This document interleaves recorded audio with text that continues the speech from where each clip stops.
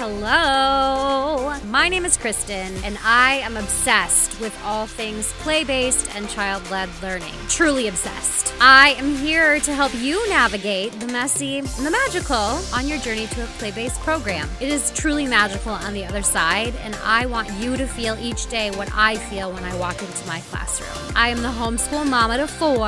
I'm the founder of a play and nature-based preschool and forest school, and I am here to cheer you on. I'm ready. Are you ready? Let's get going.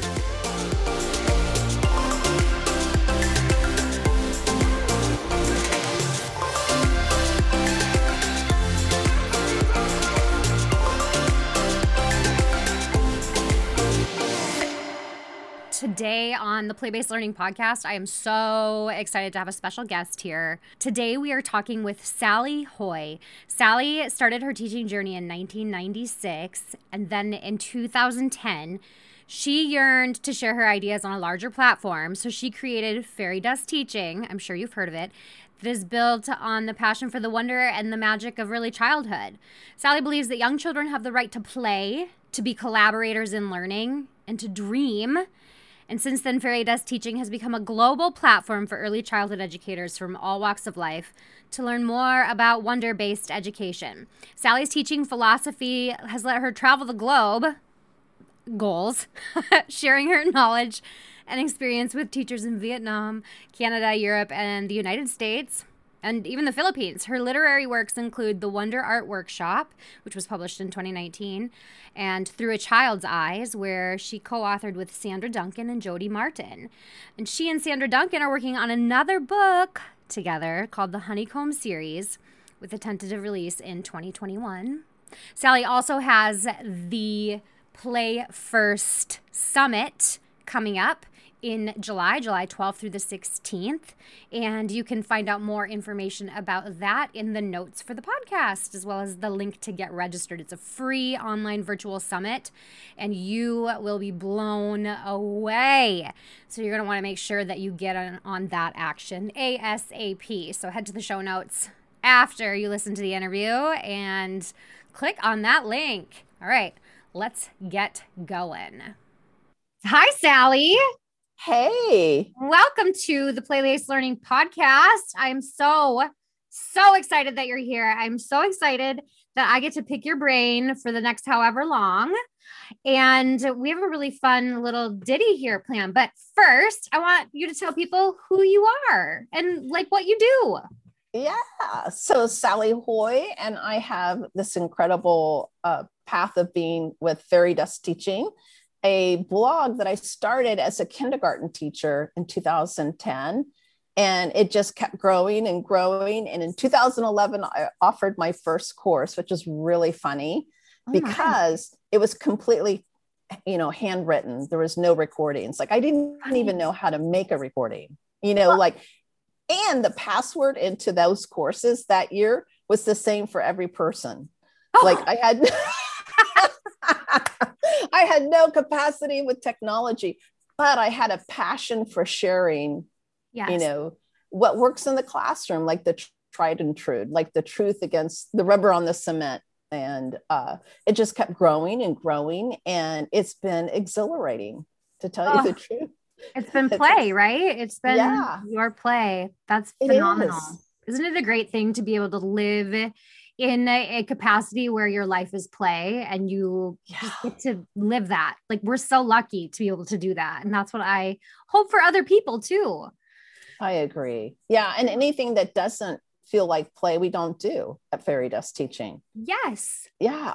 It's really it's the gold standard. Yes. Right? If it's not play, don't do it. That's right. Back away. Okay. So we are going to do some fun word association. I think maybe this is really just my brain's way of saying, I don't know what questions to ask this amazing woman named Sally. So we're going to just throw some words out and let her riff on them. And she loved the idea. So are you ready for the first one? I am. Okay. So I have like 1, 2, 3. I have like 5, but then I have like a real left field one. That's something that I've been wanting to hear somebody talk about. Do it. And It has nothing. I don't know. It'll be funny to see your reaction to it. Okay. The first word is intentionality. Yeah. So intentionality, I think, is for me, is the heart of teaching. Like if someone came to me and said, hey, I'm going to be a new teacher, what really matters? What I would say is intention is the sculpting power of a teacher. It's like it actually creates the space you walk into. So I think it actually sets the space. So my intention to create community and my commitment to that intention, my intentionality there creates community for children. My intention to have every child seen, heard, and valued for who they are, and my commitment to that intention. So do you see what I'm saying? I think Yes. intention is really the biggest tool in our toolkit. Oh my gosh, you just threw out like so many bits of like gold right there. I was trying to write it all down so I could quote you later. Like, we have to go back and listen because it was like every single bite you just said was gold. Intention is the sculpting power of a teacher. I love that. And I think, again, I'm a philosophical person. I'm a reflector. So I spent 30 years reflecting on teaching. Mm-hmm. And that's where intention to me is this powerful place of being for an educator. Yeah. That to me is the radar children feel. Like a substitute teacher walks in and they don't have intention. They're toast. They're freaking toast because because I think it's that, I don't know what, I haven't really talked about this in a way that I have the verbiage for it, but it's like that invisible force that like if someone walks up to you with really good intentions and wants to know you and support you, you feel it. You do. But there's someone coming up and they're going to start manipulating you. You feel it, if you're aware. Yes. So I think it's a really powerful tool in the classroom and one that holds us to account for who we are and what we do. Wow. Yeah. I haven't thought of like being around other people in the world as like reading their intention, but it is so true. And that all comes back to like the relationships that we have with children. And if they can sense that your intention, like if they can sense, sometimes how as an educator, you don't click with a certain child or your own personal biases make it so that you aren't providing them the best environment for that child. Like they can feel that intention and therefore like it's kind of broken off the get-go. And I think this really shows up like in fact, I have classroom management courses I wrote that now like I want to delete them because I hate the word classroom management. Same. I just want to just erase it from existence. Me too. What do you use instead? I think really, I haven't figured out exactly, maybe guidance, but that's even kind of. So I just want to. Social and emotional support is what I have exchanged. I like it. Because really I'm a co-traveler with the children, right? And I think intention, the way it showed, and really my wisdom has come from having experienced my own hidden intentions. And I think there's hidden intentions you can have. So like I remember having a very difficult child in my classroom. I had never experienced it before. And prior to that point, people called me Mary Poppins. So I was full of myself. I'm like, I'm so good. The children listen, like that old model of education.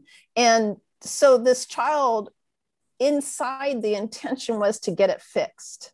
Mm-hmm. And one day I got really clear, what if someone's intention towards me was to fix me? How would I feel? Yes. Like his behavior was unworkable in the classroom, so I needed to fix him, versus the intention of, how can I support you? And that was it was 2008. It was the transformational moment for me in my career, where like really catapulted in my personal growth. Because I think it was in that moment I really I have to treat children as I want to be treated. Mm-hmm. Or I can't be surprised by their reaction or their lack of connection. That's like so beautiful. I really wish I was as philosophical as you. Like everything is so, it's like rainbows coming out of your mouth. Oh Not my always. gosh. It's so happy. Um, Yeah. I think so if somebody okay, so if you have an educator, an early childhood educator who um mm, is set in their ways or hasn't had that or doesn't even have the capacity to reflect on their practice or maybe the drive to reflect on their practice, how could we model intentionality for those people in the classroom?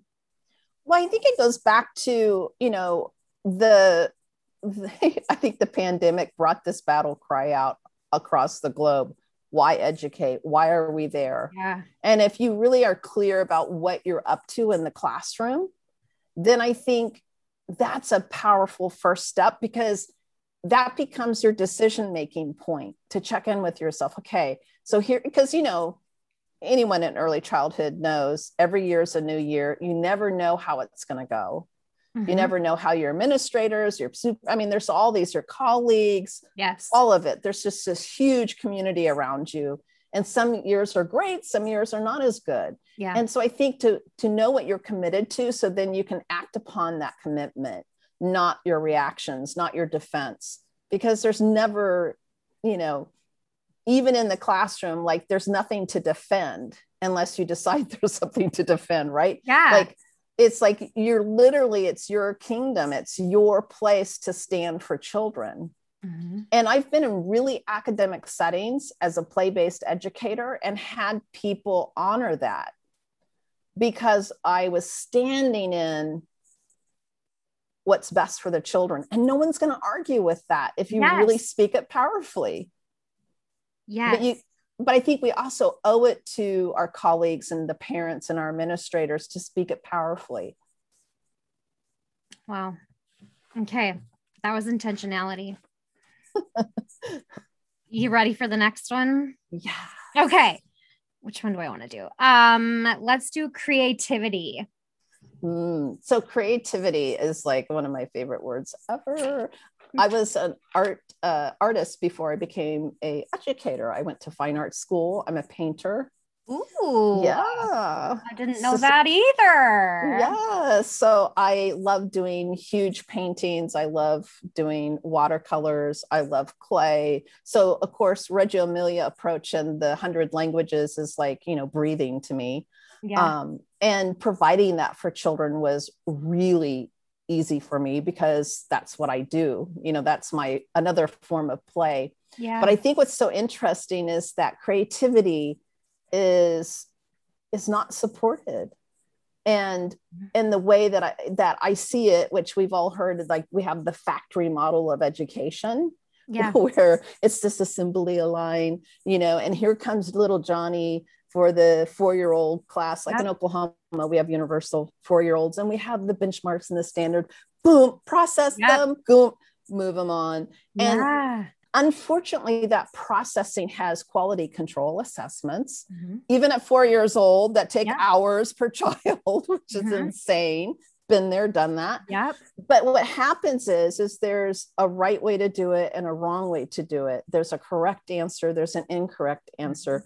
There's the idea that this child, as the educator, we're the factory worker filling the information in their little heads, processing them and moving them on.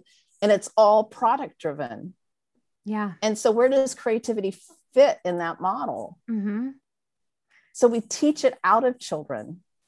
We do. And what's so interesting is when I was in Oklahoma and an educator for about a decade, I also had a weekend job because I didn't make enough money. Right? That's the story of our lives. Exactly. As a museum educator. And when I noticed, I was asked to develop curriculum for 4th grade, which was hilarious because I have as much relationship to what it means to be a 4th grader as I do, to college. But I was excited, and I did that and collaborated with other 4th grade educators. But they called me in and said, the teaching artist that's going to do the curriculum can't show up today. Can you go in and do the substitution since you created the curriculum. I said, absolutely. And what I was so surprised was the activity had no model to copy. Mm-hmm. And here were all these fourth graders. So I primarily worked with 4 and 3, 5-year-olds. And you give them openness and they run for it. Fourth grade, they were like, I don't know how, show me what it should look like.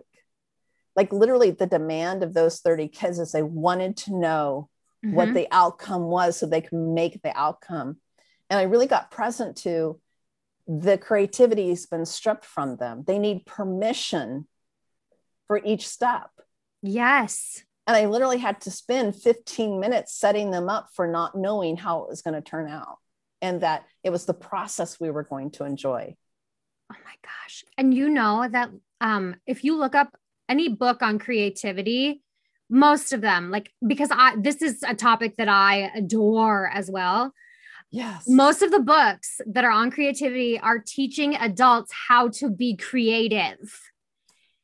And it's like, I don't need to learn how to be creative. I've got this, but I want to know more about creativity in general. And one of the things that I've been pondering lately is creativity and play the same thing?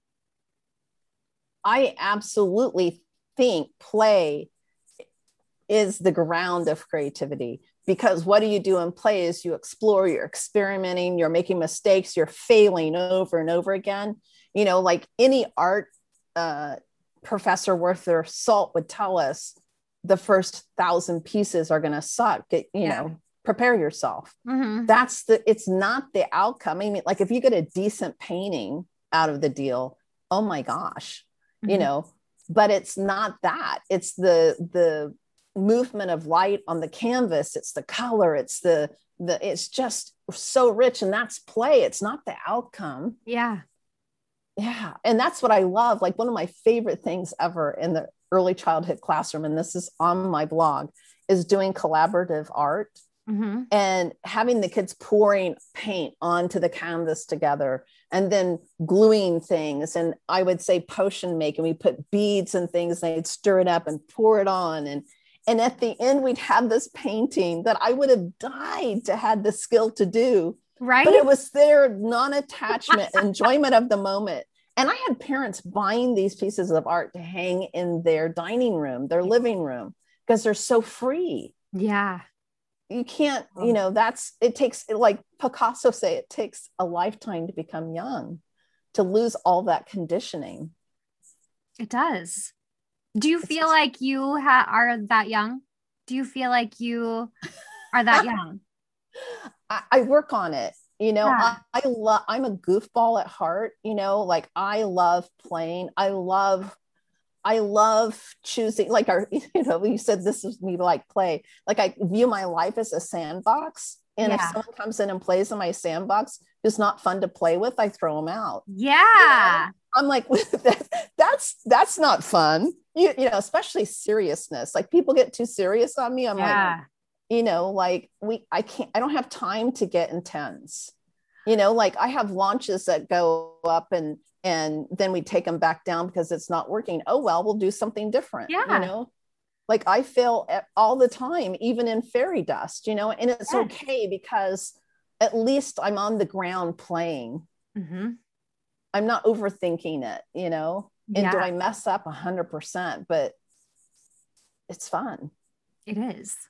Have you read the book Big Magic by Elizabeth Gilbert? Oh, of course. I love her work. Okay. Oh my gosh. So if you haven't read that book, read it. Okay. So I call myself a creativity vampire because so in the book, do you remember the story that she tells about how she feels like this book idea was transferred from her to her friend that she kissed when they were out at the cafe?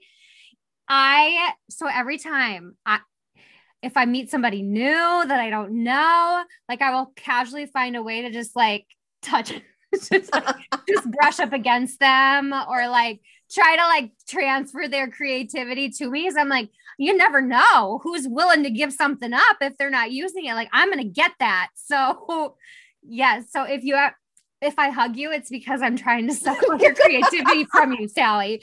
But here's what I think is so great about what she was saying too, is that, and I think what she said here was really important, is none of us really own any idea.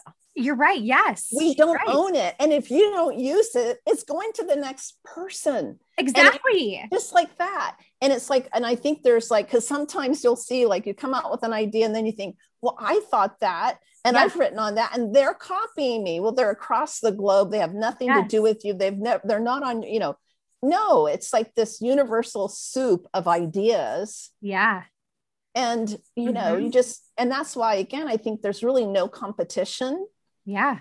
In anything. It's just who's playing, who's gotten in the sandbox. Yeah. Oh, I'm so glad my sandbox is next to yours right now. Or maybe I'm in your sandbox. That's right. Oh my gosh. I love that though. That's an amazing book. Well, and I've asked her to be in my conferences before, and I have not succeeded, but I'm working on it. I would love for her to speak on curiosity. Wouldn't that be amazing? Yes. Elizabeth Gilbert, if you're listening. Her team is responsive though. I reach out to a lot of people in the field through the years, and I have to tip my hat to her because her team responds. You don't know how many vacant, you don't know if they got the email, if someone received it, anything happened. She has a great team. She's a great person. You can tell. How neat. Yeah. Okay. So now we're going to move on to the word collaboration. Yeah, collaboration. So one of the things I think about collaboration is, and I don't know if you've experienced this in the classroom, but it seems like halfway through the year, there's this moment that arises if the community is really, built and children really feel belong and seen and it's safe, that this collaborative spirit spontaneously bursts there. And some of the ways that I see it is they start creating their own games and their own rules.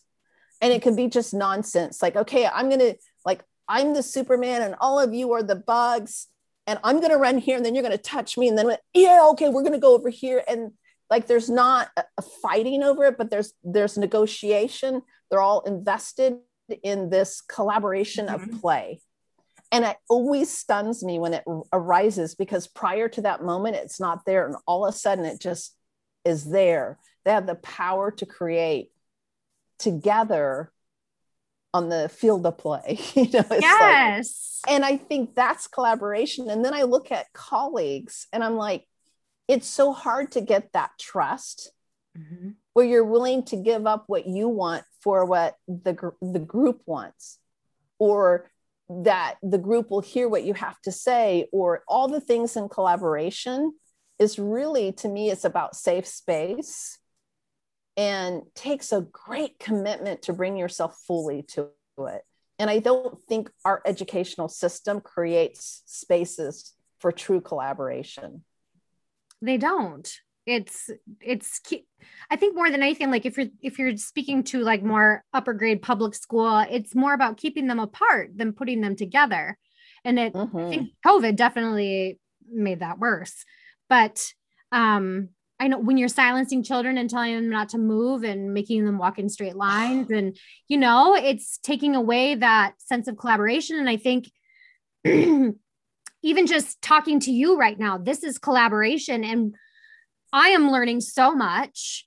And I think when we allow children this time and this space to collaborate with one another, or even colleagues, if we have that time and space for them to collaborate, we are all going to learn so much from each other. It's so important. So I think collaboration is like a huge thing in any classroom, or anywhere in the world, really. And the children have to have a voice for that to happen. Right. So I do think, like, I worked, I don't know how many years, it's too many, but over a decade in public school. So I had to walk the children down the hall quietly, but I didn't use bubbles. I didn't, we talked about how are we going to do this?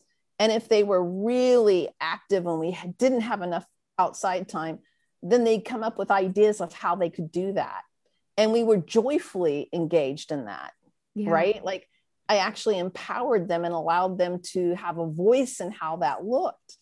I had colleagues that would feed children Skittles to get them to comply, and that's, to me, it's like, they're not little puppies, I'm not going to give you, it's so funny because sometimes they complain like, well, Mrs. Jones gives Skittles, it's like, it's like, and I look at him and go, and you're not a puppy, I love you too much to give you a Skittle, it's like to make you do something, it's not what we're doing here. And they would laugh and I would laugh. In fact, in several of the schools I worked at, the whole team would do something. And of course, the whole team did.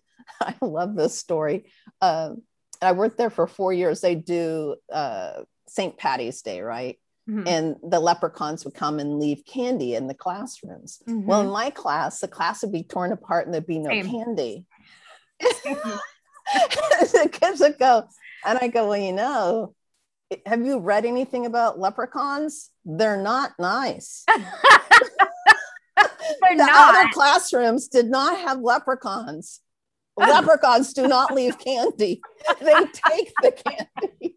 And we'd laugh and read about, but it's just like, again, not treating them like little, I don't know, cute puppies or something. I think sometimes we treat children with disrespect. And I think we need to treat children with the same respect we expect. Yeah. Like classroom management systems, I think, are shaming, red light, green light. Gosh. But if I walked into the lounge and, exactly, Dr. Burke put me on red, what would I do?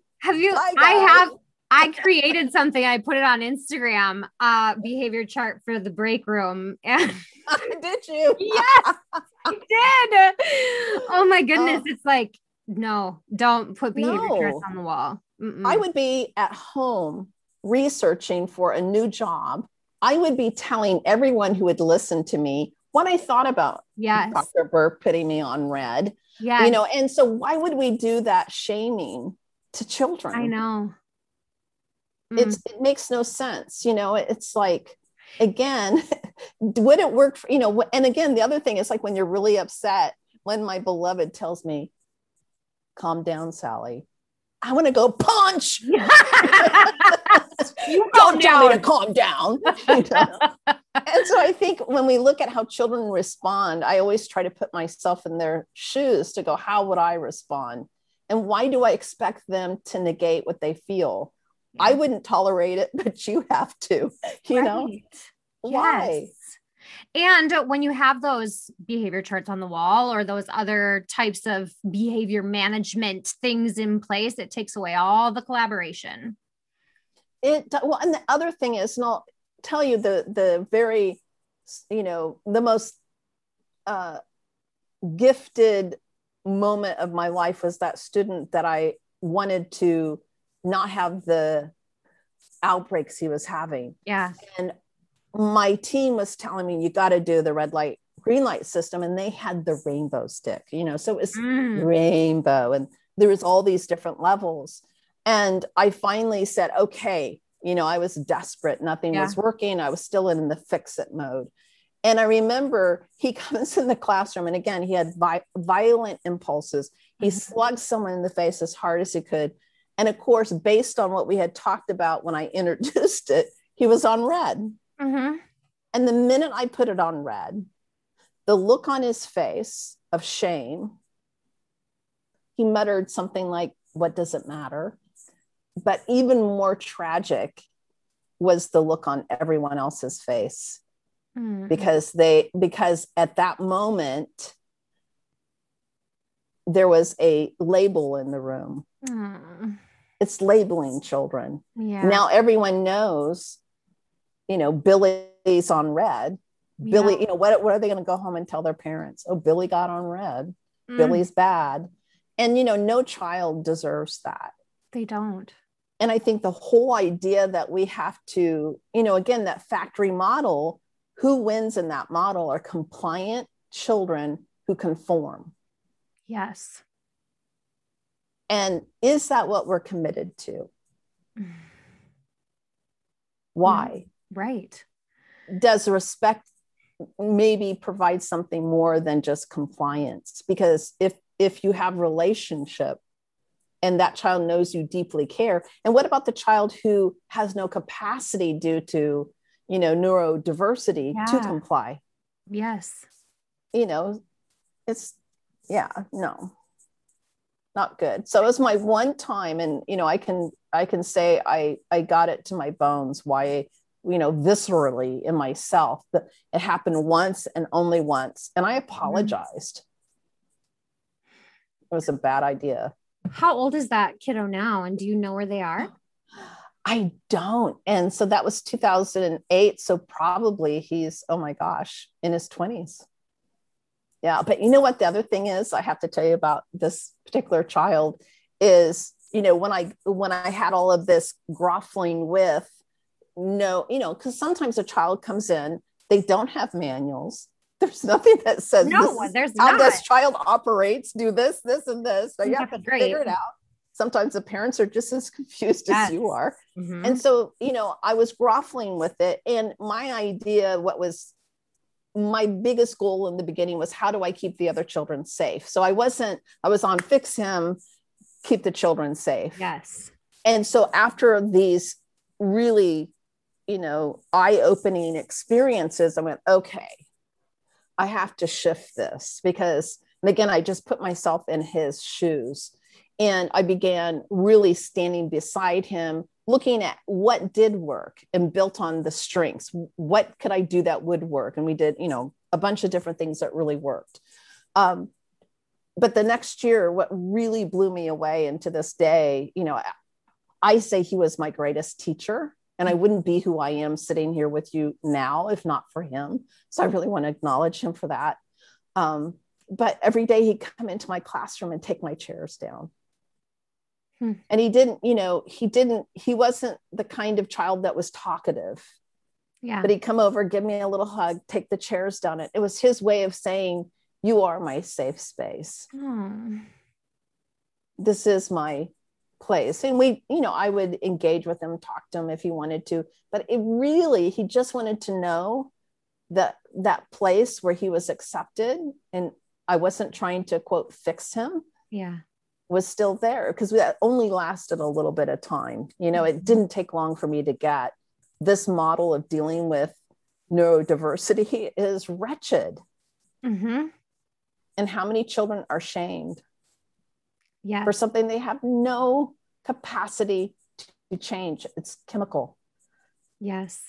My own son, who's now 13, he's very neurodiverse, and we homeschool now because the public, well, even private, we did public and then we went private. It was very, very difficult for him. I mean, there was times when he was in kindergarten, he tried to jump out of our vehicle while I was on our way to school, because he did not feel comfortable there. He did not feel loved. He did not feel safe. And that breaks my heart that's what many children who aren't the typical, regular typical developing child, that's how a lot of them feel. And we wonder why there's so many mental health issues in our world. Like, what are we doing to these poor children? When you hear people say, oh, he's manipulating you, or, I had people tell me when I was going through this with this little boy, he wouldn't do that in my classroom. And I look back on that and think, that scares the out of me that you say that. What would you do to have it that he would have to, literally dampen himself down so much as a human being that he's not going to irritate you because you think he's manipulating you? It's like, I think that, I see changes in the industry, which I'm really excited about. Mm-hmm. But I think we really have to educate each other on what it means to be human as a young child. Like, they don't need that at this point. Yeah. Well, Wow. I had one teacher tell me that my son just had zero motivation. And I was like, really? Like that's why he wasn't doing well. He's just not motivated. Yeah. And, again, I think this is, again, I have to tip my hat to the Reggio Emilia approach of looking at the view of the child, the view of the educator, the view of the family, and the view of education. This is for me where things really can change. We are informed by the climate we grew up in. Yeah. And so, I remember being a teacher in the beginning, and if it got over a certain noise level, I'd feel like I was failing. And and I know it's because of that, a good teacher, an effective teacher has quiet children receiving all the bits of information being processed through their systems. Yes. They're not human, they're just machines. Yeah. And it's insidious. And what's so interesting, I love Seth Godin. I highly recommend you read his manifesto on education. He's like my favorite go-to on education. And I've taken alt MBA. I've taken so many of his courses because I just love the man. But, I really think he pointed out something that I hadn't thought of before, that not only is this factory model of education, this processing of children as empty vessels that we, the teachers, are giving them the information, but then the parents are successful if their child is compliant and conforming and getting good marks. And so it actually impacts the ego of the parent as well. Yeah. And there's something wrong if your child is not fitting in that system. And that's tragic as well. That is tragic. Yeah, because it has, number one, your child to me, is born fully loaded with their own personality, we have the privilege of having them in our care. They're not me. And for their behavior to be a reflection on me, has nothing to, that's again, the same thing as a child's performance in school having a reflection on the educator. The last time I was in the classroom, all the scores of the children were going on my permanent record. Like, that's skewed. It's so inhumane, especially for the child, because then the teacher's ego, the parent's ego, are trying to force the child to meet these crazy conformed, compliant marching orders. So I think it's time that we, as Ray Pica says, we got to cause a revolution. Yeah, we do. You say you want a revolution. Yeah, we got to do it. Yes, I do. Oh my goodness. Okay. Let's do one more, and then I'm going to throw my curveball at you. Okay. Okay. Perfect. The last one is wonder. I know you love this word. Wonder, of course. So I consider wonder a sense like hearing, sight, taste, touch. And I think I'm going to assert that wonder is one of the first senses within the organ of the brain, that it's like babies, they see something flicker by and they wonder. Interest is engaged, like wonder sparks, interest is engaged. And it's what pushes development. 9-month-olds crawling towards what they're interested in. They're wondering about, the child that's walking sees something, and that, interestingly, we celebrate that in the beginning, but we second guess it when children get older. We do. Why do we do that? Because we're not looking. Well, again, I think it's that performance. We want to see the outcome. And I think trained eyes see the outcome, like the decision making, the executive function, all of that play develops more than anything else in the world. That's actually academic. And what the system is asking us to do is memorization. Yep. And Seth Godin also says learning is not the same as education. Right.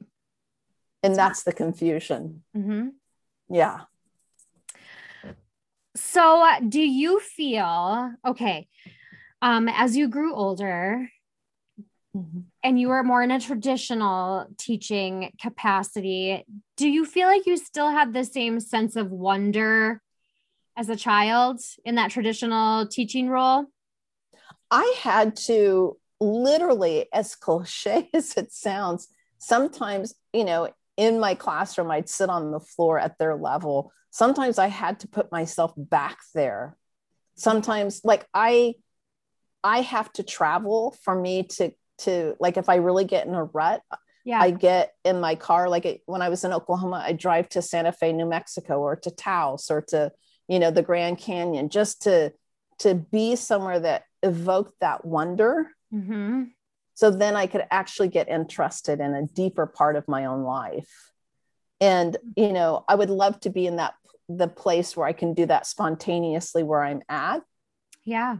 but I'm using the excuse for travel. So I'm holding on to Yes, that. you use I'm that. not very good in life unless I travel. Okay. Yeah. Yeah. Right. So as you were speaking, I was kind of thinking about my own continuum of my path of wonder in my own life, and how you, as a child, you wonder continuously. And then you get to like high school, college, like I didn't wonder about Mm-hmm. anything. And then traditional teaching, like still, there was not a lot of wonder in my life. And I think as soon as I found play based learning, the wonder was back. And like I have Yeah. not stopped since. It just fills you up with such a different energy that you operate when you wonder, you operate at a higher frequency in life. And once you are like able to find that wonder again, find that play in life, like you don't want to go back. Like, why would you? So I It's think that so true. It's there's so just it's like an up down thing, but I didn't even realize it until right now that like it was gone for a while.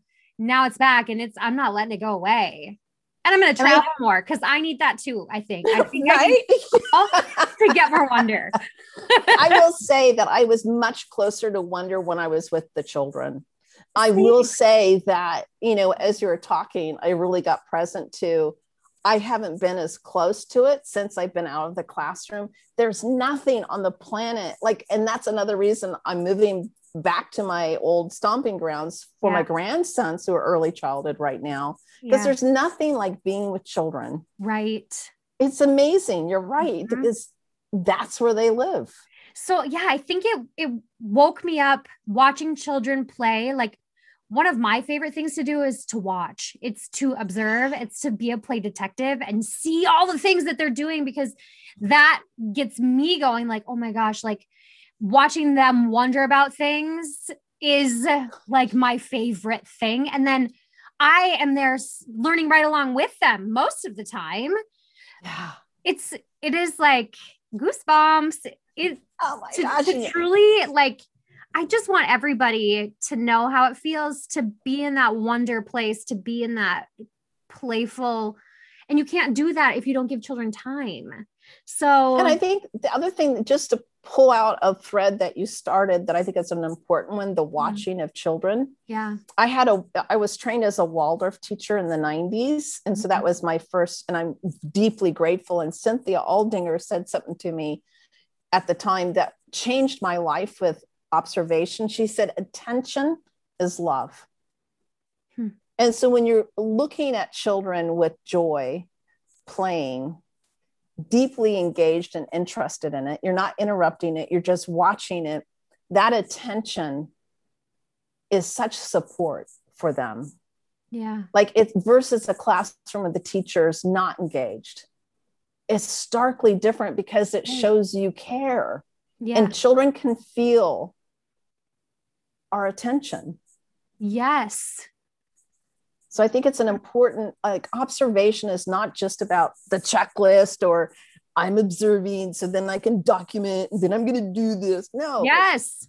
observation is an act of love. Hmm. I call it the pedagogy of love. Hmm. That's And beautiful. that's it's true to me. It's true power is the love it shares. Oh my Yeah. goodness. Sally, like, why did I just meet you? I feel like I needed you so long ago. Okay, are you ready for the curveball? I love it. I love curveballs. Please. Okay. Barometric pressure. Oh my gosh, of course. I want to know your thoughts on this. Well, I think there's a distinct and complete impact. Okay. And to say there's not is to be a liar. Okay, tell me more. So I think, in the classroom, I knew when a storm was coming before the storm arrived. Yeah. I knew when the moon was changing before the moon changed, because I think that children feel that pressure in the atmosphere. And I don't remember what it was like as a child to feel that. And I would say I feel it more now that I'm elderly. I'll feel like my knees ache. I'm like, dang, the storm's coming. I remember grandma telling me that happened. Here I am, my knees are aching. Oh my goodness. But I think that we are of nature. We are nature. We are human beings living in a natural world. We are a part of this landscape. We are a creature of nature. Yes. And why wouldn't children like animals, like, any other tree, or be responsive to the pressure of a storm, or it's just natural, right? And to be responsive to it, like it's just like it's potty time. It's why we people. And I remember teaching, like it was always a big revelation. Oh my gosh, I knew it. Was your class crazy? Oh, my class was crazy. A storm was coming. They could feel the pressure change. It's like every time it happened, it was a big aha, rather than just a part of being a creature of nature. And why not just move with it, right? Exactly. I think I'm totally on the same wavelength with you. I read somewhere too that, so like the tides change when there's storms or whatever. And it's because of the gravitational pull somehow changes with the atmosphere. I don't know all the things, but so the fluids in your body move differently. And so it's like totally a biological thing. The thing that bothers me is when I see teachers using that as a scapegoat to not be intentional or collaborate with the children or give love. So I think explore how does it feel?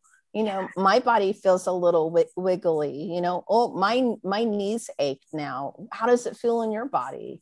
And again, it's this natural occurrence. And why not build in this calm and acceptance and integrate it? It should be integrative rather than, I have no control. Yes. No, and that's not it. Change the environment, not the child. So like, that's it. Get them outside, like go be in nature, since we're all being affected by this natural occurrence right now. So exactly. And of course, it's the perfect thing to do. And I think it's interesting how much nature, for some children, adapt beautifully in the community in nature and not so well inside. Yeah. And so almost like their need for spaciousness, like if we're energetic beings, another thing my Waldorf mentor said was that, and I thought it was really interesting. I don't know if you've ever seen the Nutcracker and Mama Ginger with her big skirt and all the children under it. And she said, we hold our energy field holds the children. And so that makes it exhausting, especially in the beginning of school, because you're adapting to holding the space. You're always accounting for all the children and their safety, right? Like, when a child leaves the room and when they come back, it's a part of your awareness. You learn to see behind your head. It's like you literally have if you will say, your energy field is the whole room. Yeah. And that children, I forgot my point in this. Sorry.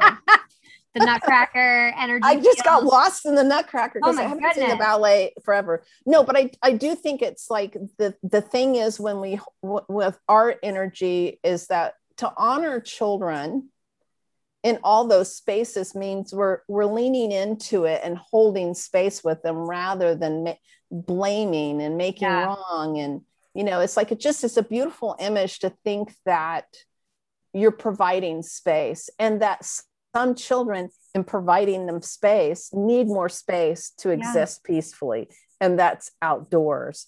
The wild child or whatever that has more movement needs, why can't we provide that and trust them that maybe that's exactly what their body needs? So wow. Okay, Sally, so we're going to maybe barometric pressure fits within this theme, but the words that we went over were intentionality, creativity, collaboration, wonder. What would you say, if you could wrap it up in one sentence, is the common string, the common theme between all of those?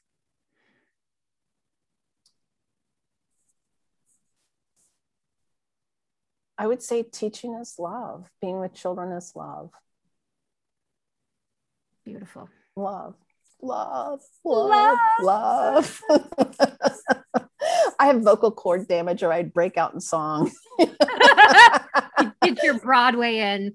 Yeah, get my Broadway in. Yes. Sons of, oh no, listen to my voice. The universe is like, don't sing right now, Kristen. The Seasons of Love is like one of my favorite songs. Yes. Okay, so Sally, you have some cool things coming up. Tell all the listeners where they can find you, what some cool things that Fairy Dust Teaching has going on. Just fill our ears with all of that.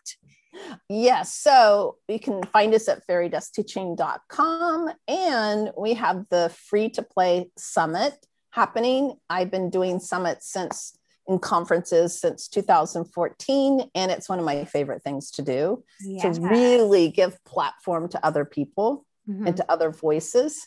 And this year is, I say this every year, I'm like, it's the best year ever. Yay. It is free, so you can go free for the first 24 hours. We have a kind of itinerary guide that you can choose and pick where you want to go, that gives you exactly what you'll get out of that session if you don't have time but to hit one.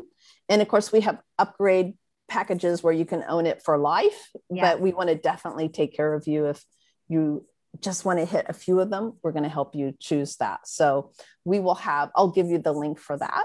Okay. I'll put that in the show notes. So the perfect. Link for the free to play summit. I free to play summit. Do you, you've changed the name? It was the pedagogy of play first. Now it's free to play. I'm a creative, I know. We always have to change things. But I love that, children, it's really kind of my global stand that all children, we should have play equity, that all children have the freedom to play. Yeah. And so it really nails it for me. It's like kind of that deeper intention. Definitely. Yeah. Okay. So fairydustteaching.com. We'll put the link to signing up for the free to play summit in the show notes. Woo. Anything else you want to tell us? I'm just so excited to have had this talk with you. It's amazing. It was amazing. We, like Sally and I, haven't really ever had a conversation. I think I've been following Fairy Dust Teaching for a long time. I've seen like things on Pinterest and on like blog posts that you must have written a long time ago. Tons. But I didn't really know who Sally was. And we recently connected, and it's fantastic. And I feel like I should always play in your sandbox. Well, and here's the thing, because you are one of our missing speakers for the summit. And I have to tell you, you just blew it out of the park. You are really exceptional and funny. Oh my gosh. Okay. The funny thing is I do not think I'm funny. There's so many more people in my life that are so funny that I'm like, I'm not, it takes me a while to like think of things. So like the funny that you see, it's just my quirky personality probably. I love it. But thank you. Thank you for people tell me I'm funny. I really honestly don't feel funny ever, but thank you. And that's really funny. Oh my goodness. Yes, I am. So I like when I put my mind to something, like I'm going to freaking do it. And so I was like, I am going to win this. I'm going to do it. So I'm going to learn all the things about how to speak so people will listen. And so that's what I did. It worked. It worked. Yes. Now you can teach me. Oh, just like Google. Well, there was actually a phenomenal book called, I don't even know what it's called. It's about every chapter is devoted to a different TED Talk and what that person did. Yeah, I saw that. Yes. It's amazing. Excellent. I'll put that in the show notes as well once I figure out the title of it, as well as all the other things we. Yeah, something about TED Talks. Yeah, like how to speak like a TED Talk or something. I don't know. Yeah. Okay, Sally, this has been fantastic. I can't wait to have more conversation with you in the future and to record for the summit that I get to be a part of. Yes. So thank you for that. And you have a fantastic day or middle of the night in Paris. Is it the middle of the night there? I don't know. It's 10 p.m. Yes. Oh, is it? Oh my goodness. Okay. This was fantastic. Thank you, Sally, for joining us. And you have a fantastic night. Thank you so much. Hey, I need you to do me a huge favor. If you liked listening and you want to be able to hear more, can you please go onto iTunes and leave me a 5-star review? I would so appreciate it. And then connect with me on Instagram. It's learning.wild. We'll see you around.